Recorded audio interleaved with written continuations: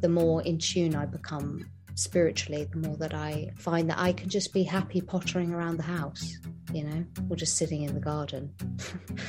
And I think I start to value a lot more what I already have. I think it was started doing meditation for 100%. And all that really did, if I'm honest, was unlock something that was there already, because my parents are also very spiritual people, and that's the kind of household I grew up in. But I'd kind of parked that as a young woman, and then have refound it in my 30s. And I think I started to, the quieter I became mentally, the more I was able to hear what needed to come up and be addressed. And a lot of that stuff was about finding my self-worth and value through work, so I've started to address those things. And the more I address it, the more I'm not seeking so much from working.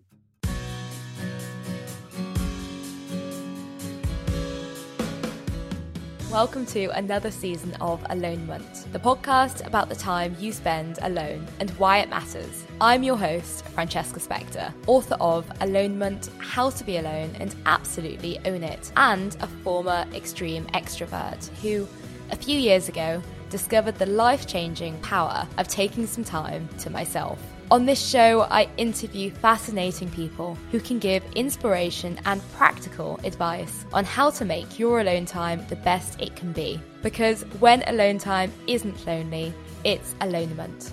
This week, I'm delighted to be speaking to actress Phoebe Fox, who stars in one of my favourite TV series at the moment, The Great. If you love the show as much as I do, you'll know her as Mariel, the sidekick and best friend to Elle Fanning's character, Catherine. He should banish him, possibly kill him. I've a bad feeling about him. This isn't my first time interviewing Phoebe. I had the pleasure of interviewing her earlier this year for Glamour magazine, and I enjoyed our conversation so much that I begged her to come on the show so we could continue it. Thankfully, she said yes. Before we get to the episode, I want to give a big shout out to this season's sponsor, Flashpack, a travel company for solo travellers in their 30s and 40s, providing boutique group adventures all around the world. There's trips to Bali, Morocco, Sri Lanka, Japan. The world is your oyster. I've been working with Flashpack since the beginning of this year, and last April I had the chance to experience one of their adventures for myself, travelling the hotspots of Colombia. I made so many new friends, many of whom I'm still in touch with, and had the kind of colourful, memorable experiences I'd been craving for the past couple of years of lockdown, including salsa dancing, boat trips, and eating delicious South American cuisine. What's incredible about going away with Flashpack is that you get the best of both worlds. Wonderful company, if you'd like it, and the ease of having someone else sort out the logistics, but also the independence of choosing where and when you'd like to have an adventure. If you'd like to experience a Flashpack holiday for yourself, they've provided an exclusive discount offer to all Alonement listeners. Quote the code ALONEMENT to give you £100 off your dream trip today. Phoebe, thank you so much for coming on the show. Oh, my pleasure. Thank you for reaching out again. First off, this is a podcast all about alone time, or known by another name, me time. Now, I know you spend a lot of your time on screen and on stage, surrounded by your fellow cast members. And obviously you're married to a fellow actor, Kyle. I imagine that there isn't a huge amount of alone time in your life, but how does it function for you? There's not. You're right. You have to actively seek it out. And I think that it's really important. That's what I've started to realize the older that I've got, the longer that I've worked, finding moments to check in and also check out of everyone else, especially on set. I realized just recently the amount of energy it takes to socialize with that many people constantly, because it is a constant sort of socialization film. Yeah, it's draining. So I have sort of half an hour into my morning after I've had my hair and makeup done and before I get into my costume, where I do a bit of yoga or something to sort of calm my nerves, reset my nervous system, So I'm picturing you in your costume on the grates doing yoga in a corset. Is that how that's working here? Oh no, it's pre costume. It's hard to do yoga in a costume, in a period costume. Yeah. Yeah, we had a nice chat about the perils of wearing a corset on set, which made me want to never play a role in a period drama ever, which I don't really think was on the cards. But they definitely sound like something yoga would not work so well in. And you spoke about doing vocal warm-up exercises as well to sort of prepare and get you into the character. How is that? How does it feel to sort of almost like take yourself off and put on another person every day? Yeah, it's kind of it's a weird thing, actually. It's there's something wonderful about it. It can be very transformative. It can be a real outlet. I was feeling really irritated yesterday, and luckily for me, I had a scene where I was just, fuck this, fuck that, fuck you, and I just thought, God, this is great. I'm just getting it right off my chest. But you know, when the line blurs, which sometimes it does, it can be a scary place to inhabit. I think I had that experience once on a job where it was just because I played the part for too long, actually, in a way. I did a production of View from the Bridge, and it was at the Young Vic, and then it went into the West End, and then it went to Broadway. So I was just playing this one character for about 2 years, and by the end I had successfully merged ourselves so completely that I couldn't really, on some deep energetic level, really define how she felt and how I felt and how those things could be different. And I would find myself mourning what happened in the play in my real life. So you do have to be careful as an actor. I think you have to be really mindful about kind of stuff you're inhabiting, and be mindful of letting stuff go, of like actively letting it go, you know. Like I've done with that character. Goodbye. Thank you so much. Thank you for coming. You may leave my body now.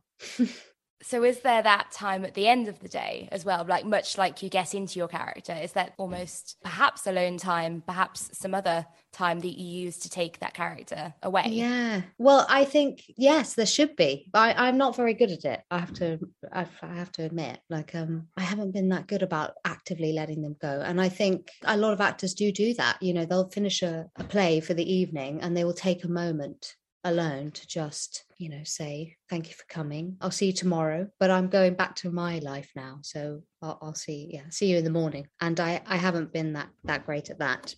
I did find the notebook I kept for the character in View from the Bridge, the one that really affected me. And I found all the notes I'd ever kept on that character just recently, and I burnt it. I was like, okay, I feel like I need to do something. I need to exercise that because I never did. So I was like, just burn it. And it felt fantastic.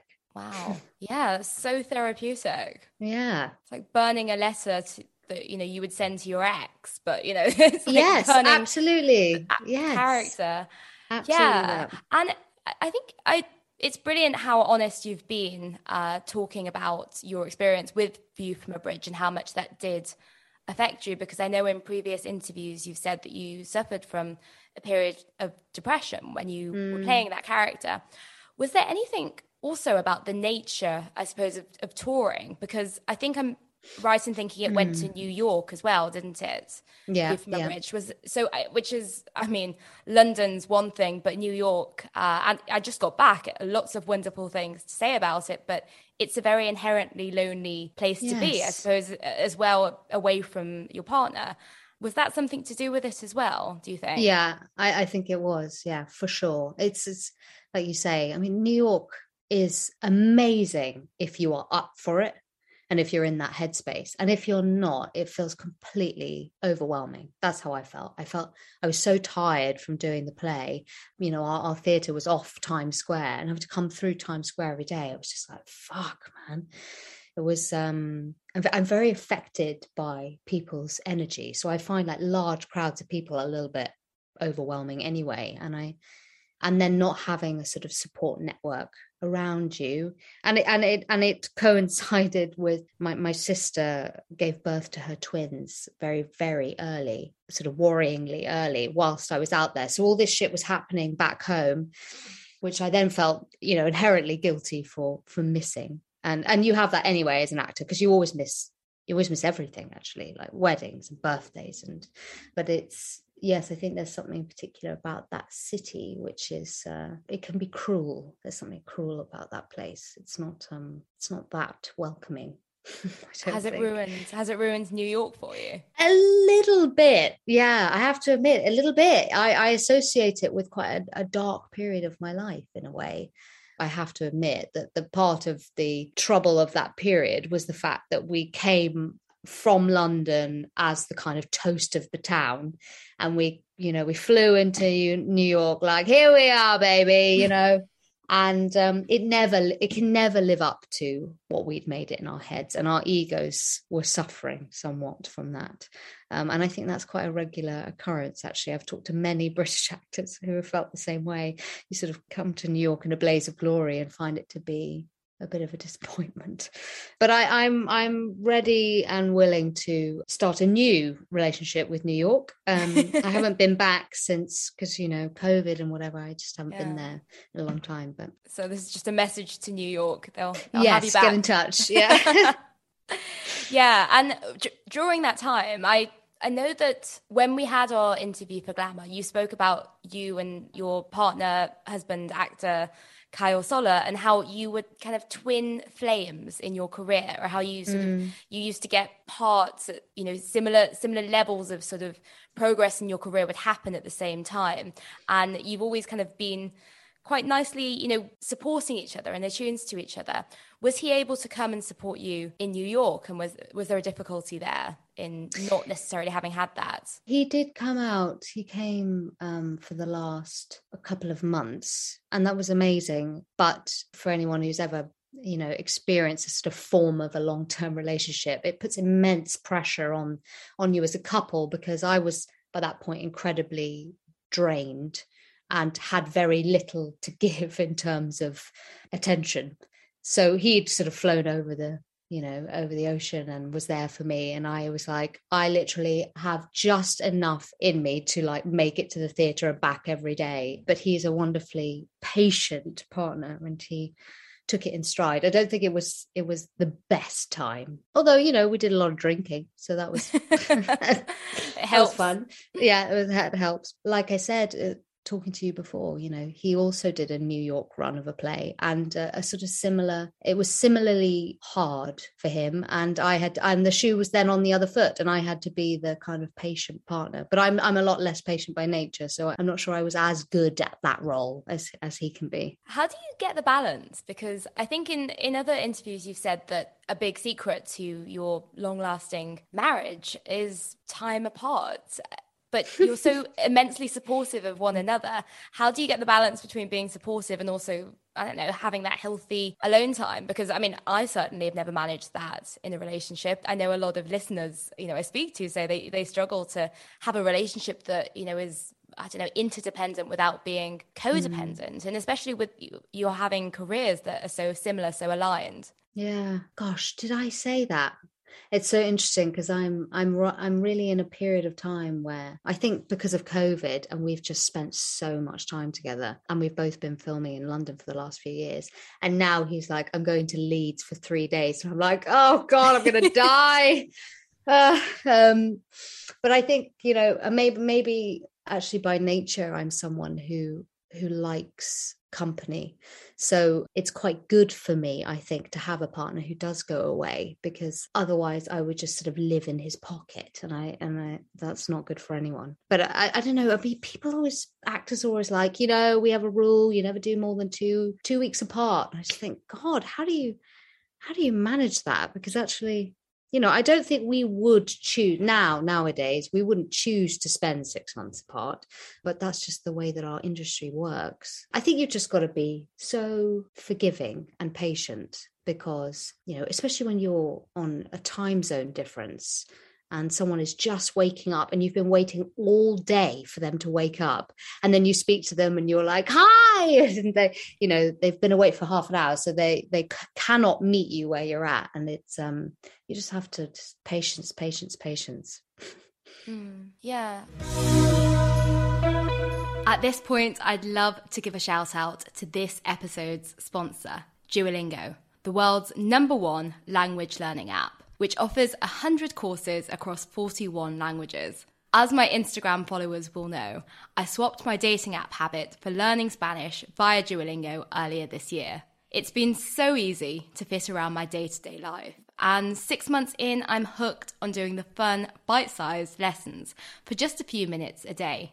I love chatting to locals during my travels to Spanish-speaking countries, as well as continuing this enriching adult education journey daily here in London.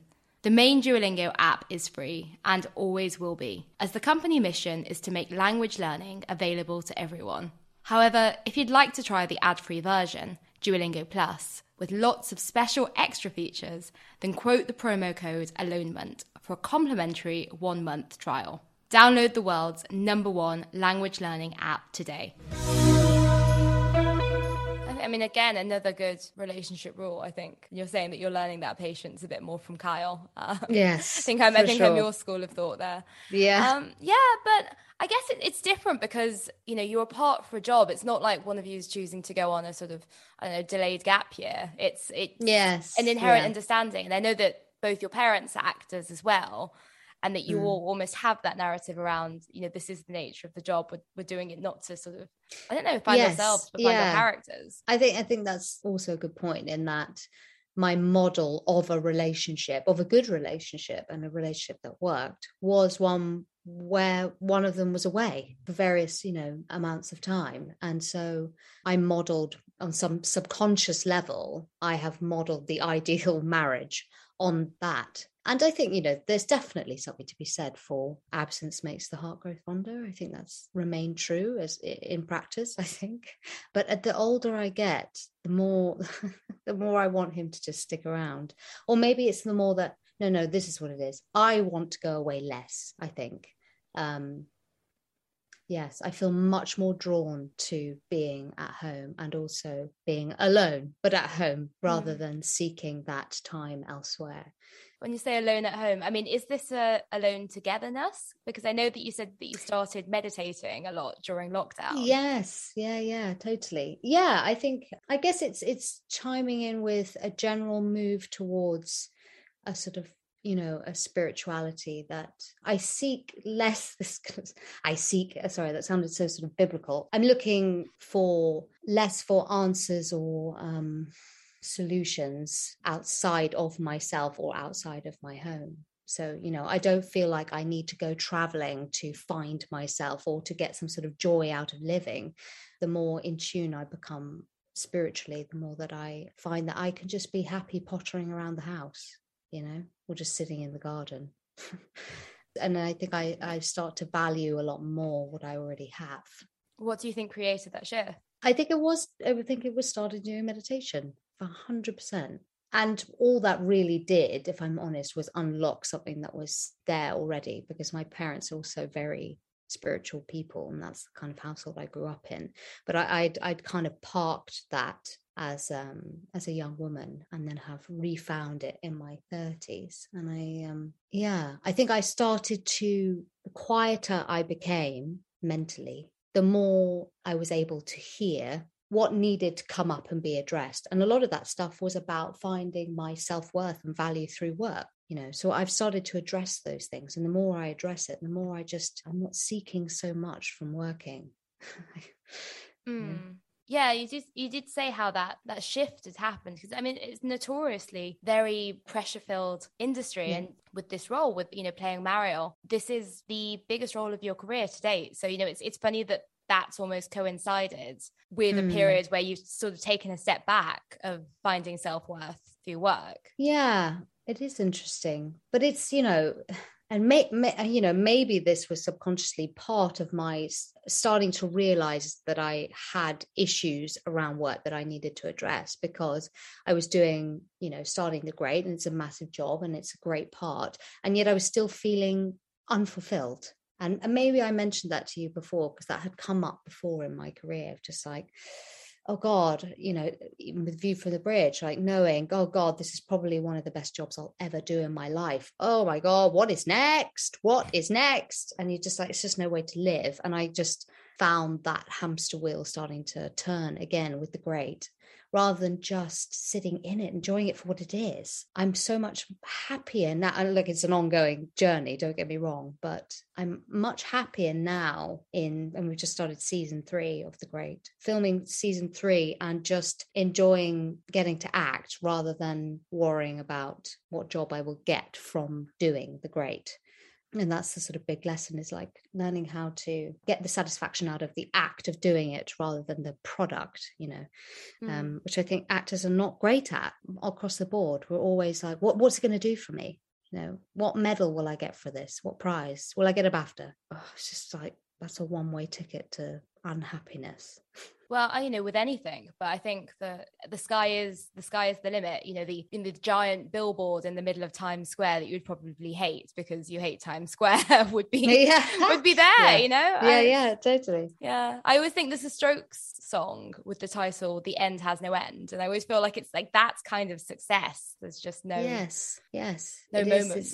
It's the hamster wheel. You're just constantly trying to get to the next job. I don't know, there's something really lovely about just sitting back from that and just trusting, like, well, the next job will be on its way. And maybe it won't be what I imagined. Maybe it won't even be better than what I was already doing. But if I can just try and just be present enough to enjoy the fact that I get to act, which is still, such a pleasure. Yeah, and it's hard. How does that work practically? Those sort of introspective moments. How do you access them when you're there in character on sets in this very tight corset costume? How do you ground yourself and remember to enjoy it?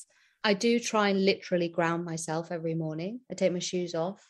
I try and go outside, put my feet in the grass. I find that immensely helpful. It just lands you a bit into your day. I've also just started being just really honest with myself and with other people. I was talking to another actor on set. We were talking about a film and I just said, you know what? I haven't seen it actually because I'm just so jealous of the lead actress in that. And I just need to vocalize that so I can just let it go.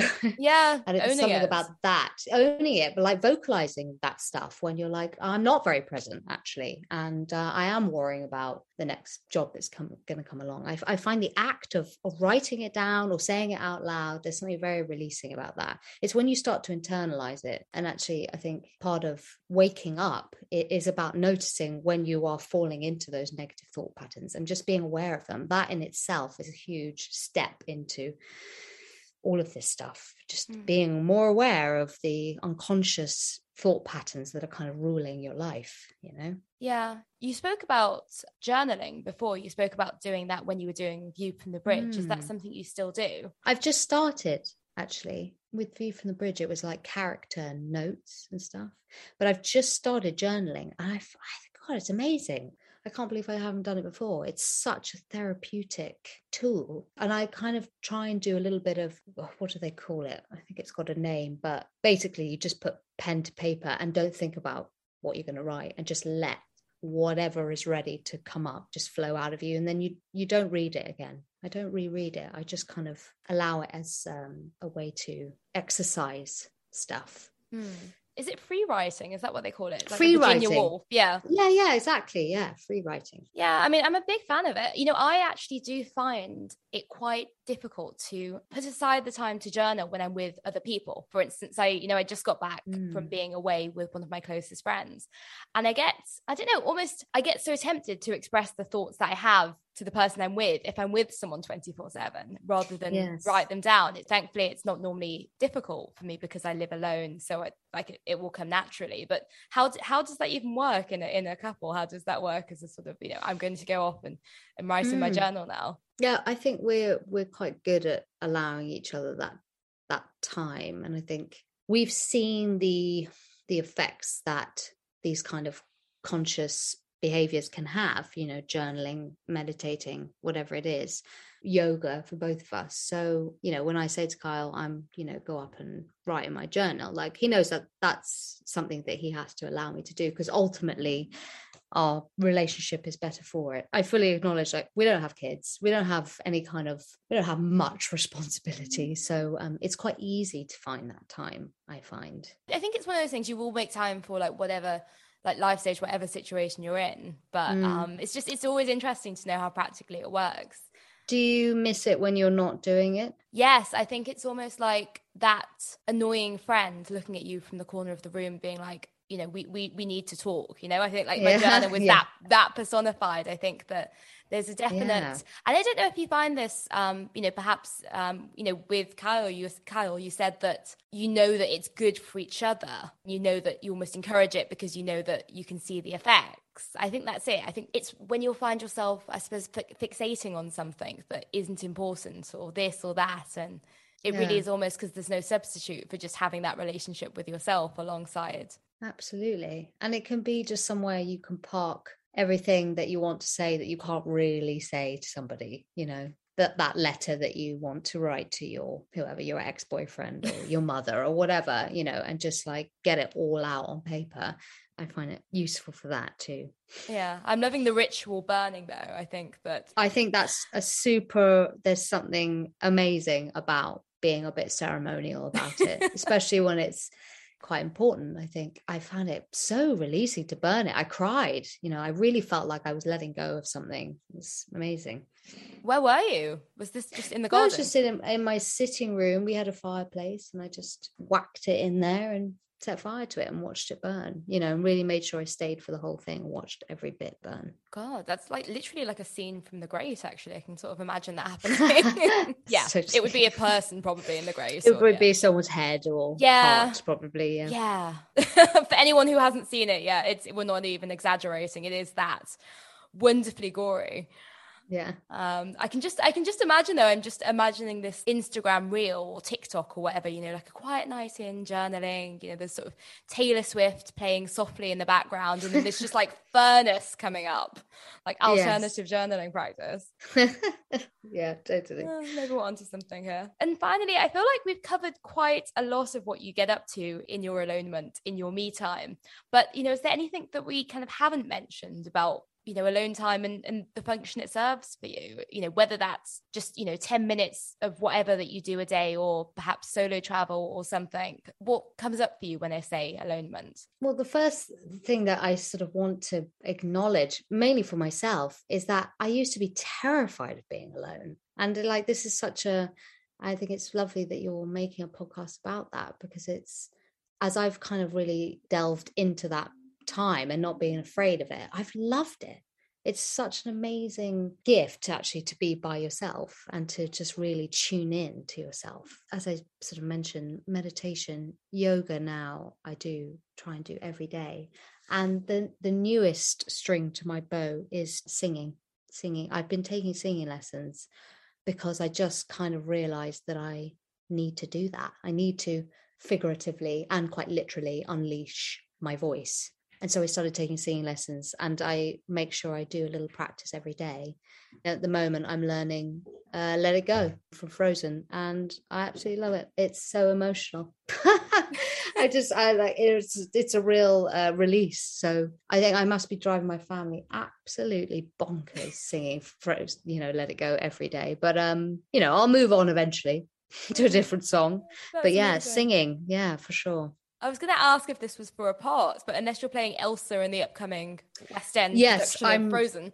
You know, I'm not yet, obviously. I'm waiting for the phone to ring to play Elsa. No, it's just like, it's actually just such a great song. And I love the message of it is incredible, actually, all that trying to let go of being the perfect daughter, being the perfect little girl and letting your true colours out. I think it's an incredible message for women, and it really chimes with me.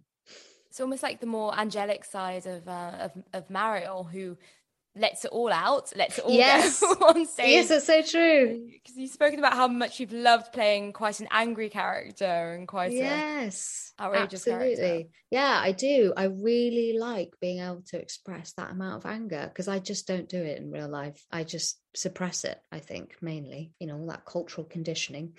I absolutely love being able to just release it from my body through Mariel.